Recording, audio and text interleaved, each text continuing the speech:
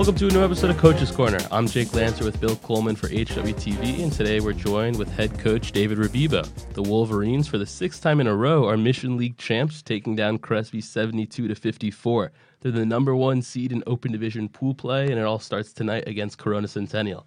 Coach, congratulations on another league victory in a sport of high school basketball where, there's so much turnover. Guys are constantly graduating, transferring, whatever it may be. What do you think it says about the program to win one of the best leagues in the nation 6 times in a row? First of all, thank you. It's a huge testament to our players. Their buy-in, their selflessness, their work, their dedication. It means everything, and it is everything, and it's why we are where we are. And so that's what that means. It means you've got great players who are completely bought in and dedicated to doing the right things consistently and who work so hard to be who they are, and it's fun to see, and it's a testament to them. And obviously, in order to win that league, hard-fought win over Crespi in the league final. Now, that was a little bit of an unexpected game. A lot of people thought you guys would be playing against Sierra, but unfortunately they lost to Crespi. We did not get to see that matchup again, but it was obviously still a great game. Big win for the team. They get the league done. How does that help them with confidence as going into playoffs? Is that a boost for them?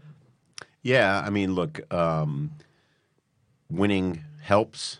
Winning breeds confidence, but we're winning doing things we've been talking about since that stretch of games where we traveled to Boston, then came back and had Notre Dame and Sierra Canyon, and we're doing those things consistently. And I think that is leading and breeding more confidence. When you're tough and you're competitive, it's hard to be beat, regardless of how you're shooting. Yeah, and then, obviously you guys are the number one seed going into the playoffs. That breeds a little bit of confidence as well. But, how do you make sure that you have that confidence, but it's not too much, you don't overlook any opponents? Well, the reality of the Open Division and pool play is that, being a 1, 2, or 3 seed means your margin for error is 0 due to tiebreakers and the way the tiebreaker system works. So you are rewarded for your body of work by getting home games. You need to take care of business at home. And last year was a great lesson for us, and we learned that, and I think our guys are ready and excited and are going to bring it. You mentioned last year. This year you'll get another crack at the Southern Section Open Division. You've come pretty close a couple of times, but haven't been able to get the job done.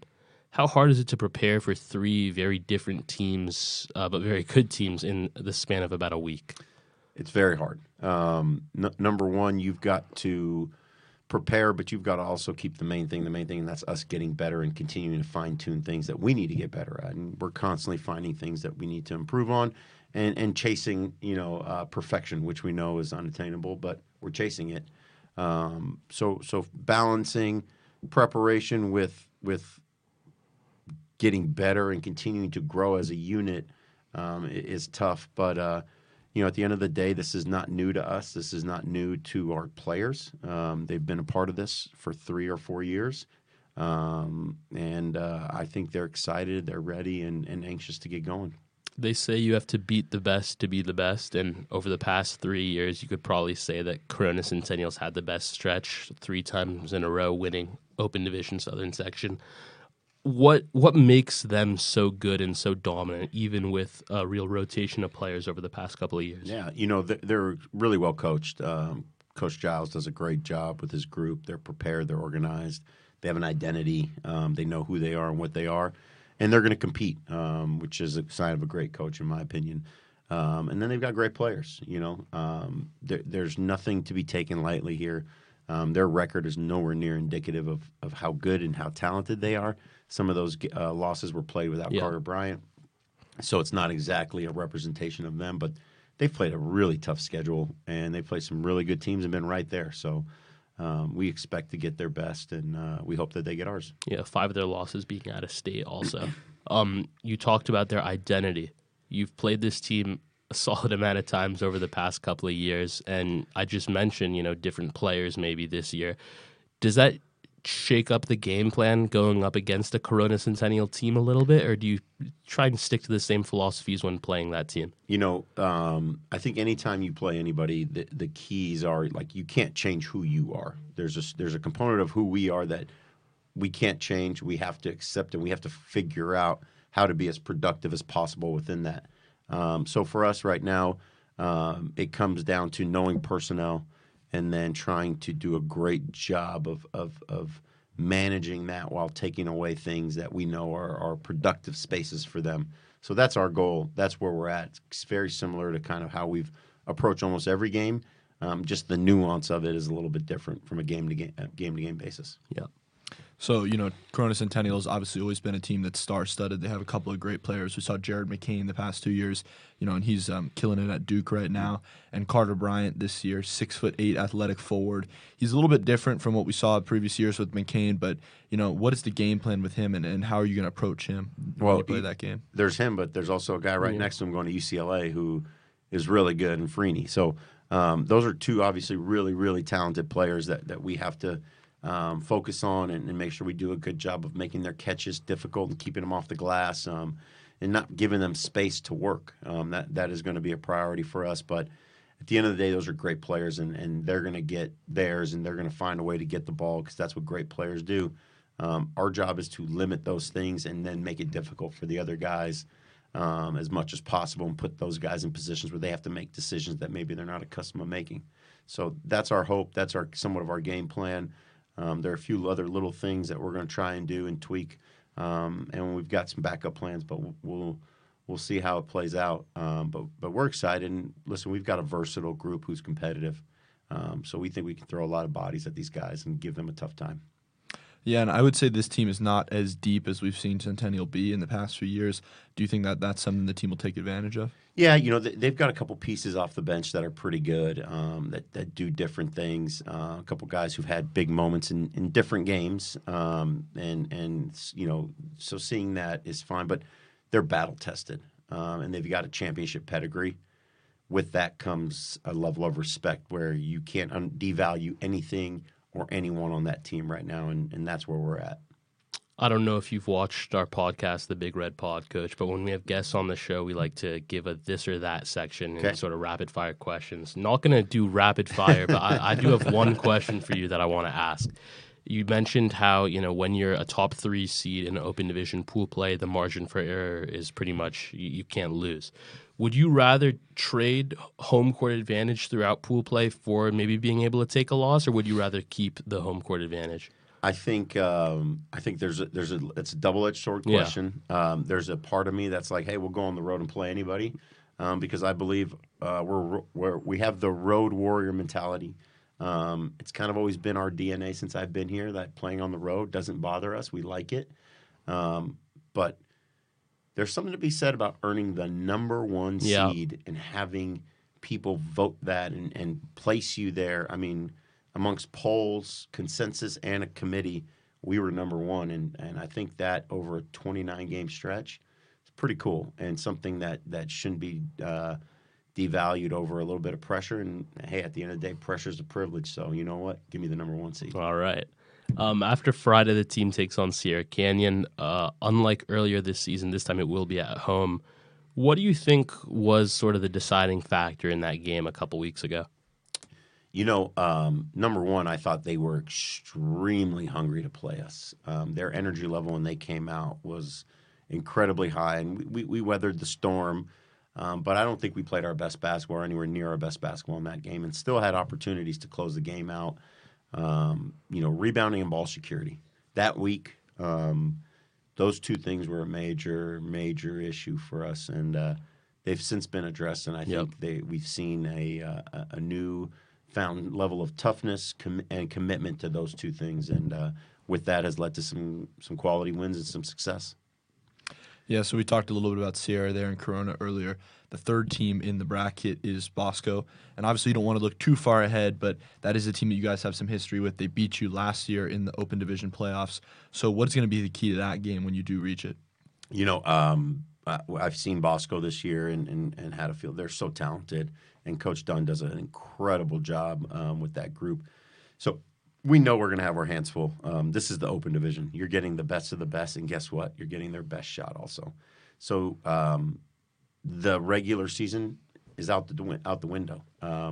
We know there'll be wrinkles thrown in there, and we know after these first 2 games, adjustments will be made based on the play of these 2 games.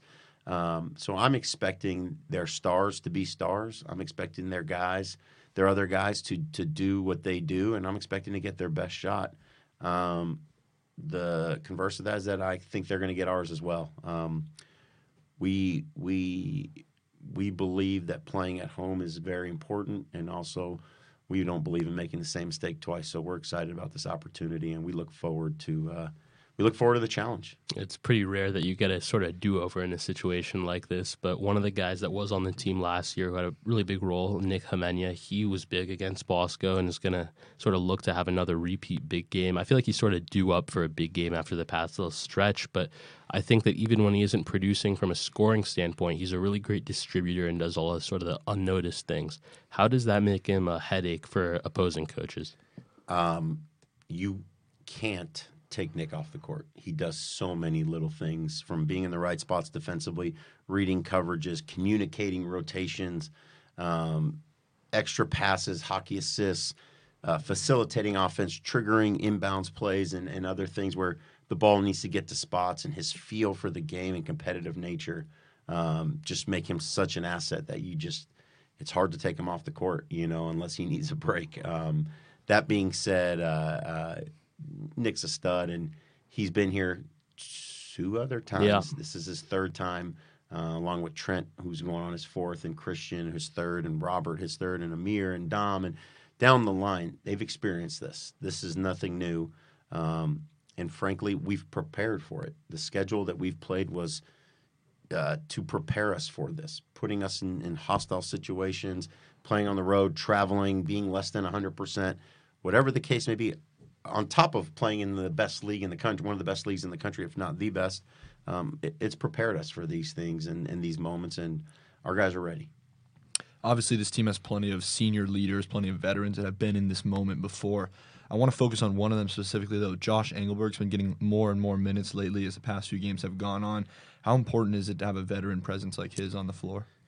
You normally want somebody who's going to come in and impact the game and just bring energy, and he does that, but he's like the silent assassin. He just comes in and he may be unassuming, but he gets things done and does it at such a high level. He's going to take care of the ball. He's going to defend. He's going to be in the right spots. He's going to hit open shots and finish layups around the basket. He's going to make the right play, and he's about winning. He's a senior, so he's earned every bit of it, and I couldn't be prouder of him. We touched on a little bit earlier some of the struggles or losses, I guess, taken in pool play in the past couple of years, or when it was a tournament and not pool play. How much has that gone into, I guess, the motivation for this week in the games coming up? Do you think, obviously it's going to be with the guys, but do you think that's on the forefront of their minds coming into this stretch? I think everything is a new experience. 3 years ago, we were the 3 seed. And that was like, wow. The previous 2 years we were 6 or 7 and 6, right? And so I think there's a little bit of like, well, okay, we're the 3 seed, and there's a little bit of an excitement. But we had 2 pressure home games. We had Mater Dei at home to open up, and then we had Notre Dame, who we were very familiar with, and then had to go on the road and beat Sierra Canyon. Yeah. So that experience was great. Then you get to last year, and now you're the 2 seed. And now you've got all 3 games at home, and it's kind of like, hey, we just kind of were humming along and rolling, undefeated in league, and quite honestly, that league was unbelievable last year as well as it was this year.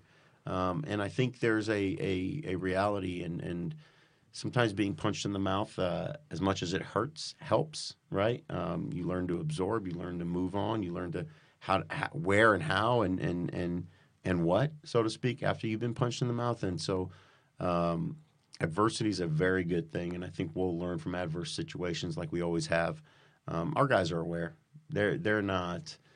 They remember the past. They remember, that we didn't do everything we could have done and should have done in that game, and the game was taken from us, right? And they know that, and I expect them to carry that. It would be a lie if I said that we didn't address the reality of being a 1 seed or a top 3 seed. There's a reality there that needs to be addressed, that you have to perform and hold home court, so to speak. But we also talk about the privilege of pressure, right? Hunted versus being the hunter, and so we're excited about it. We're ready, and this is nothing new. We're ready for it.